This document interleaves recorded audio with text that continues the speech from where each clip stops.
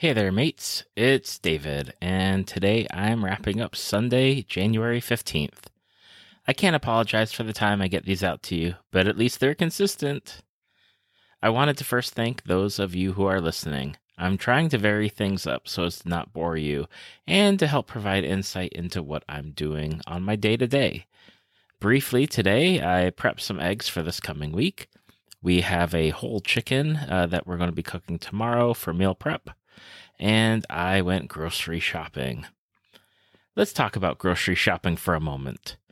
I do most of the grocery shopping for the family.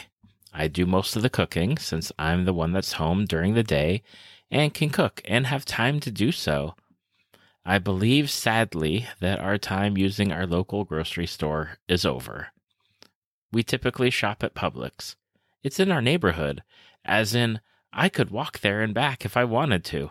I don't want to because it's normally super hot and I'm buying things to feed a family of 5, so that's a lot of weight to carry back.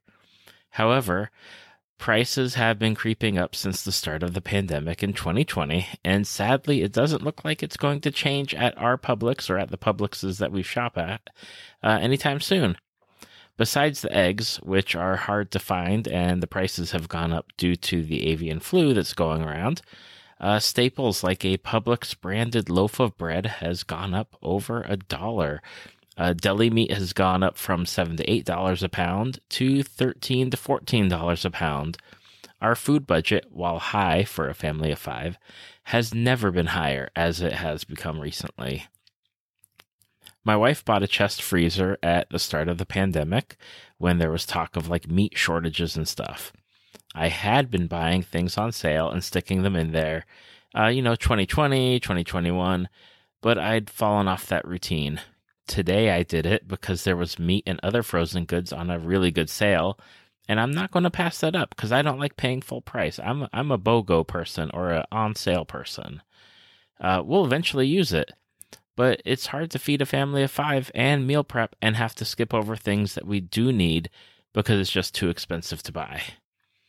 I'll have to start venturing out to places like Walmart and Target and Aldi's to see what I can do and what they have and change to not only spend less money, but also to get the things we need to help me on my journey, along with my family, who are an extension of the goal of healthy and better eating.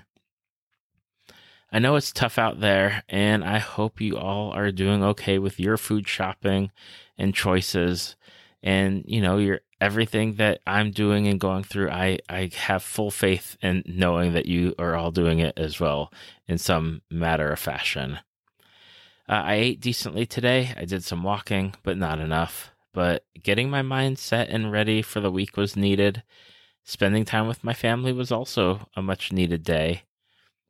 Thanks for listening. We start a new week tomorrow, and I have my second weigh-in. We'll see how it goes. I'm not hopeful, but maybe fingers crossed something magical will happen. I'll let you know tomorrow. You can find me on Instagram at WeightMatePodcast, or you can email me at weightmatepodcast@gmail.com. I hope you all have a great day.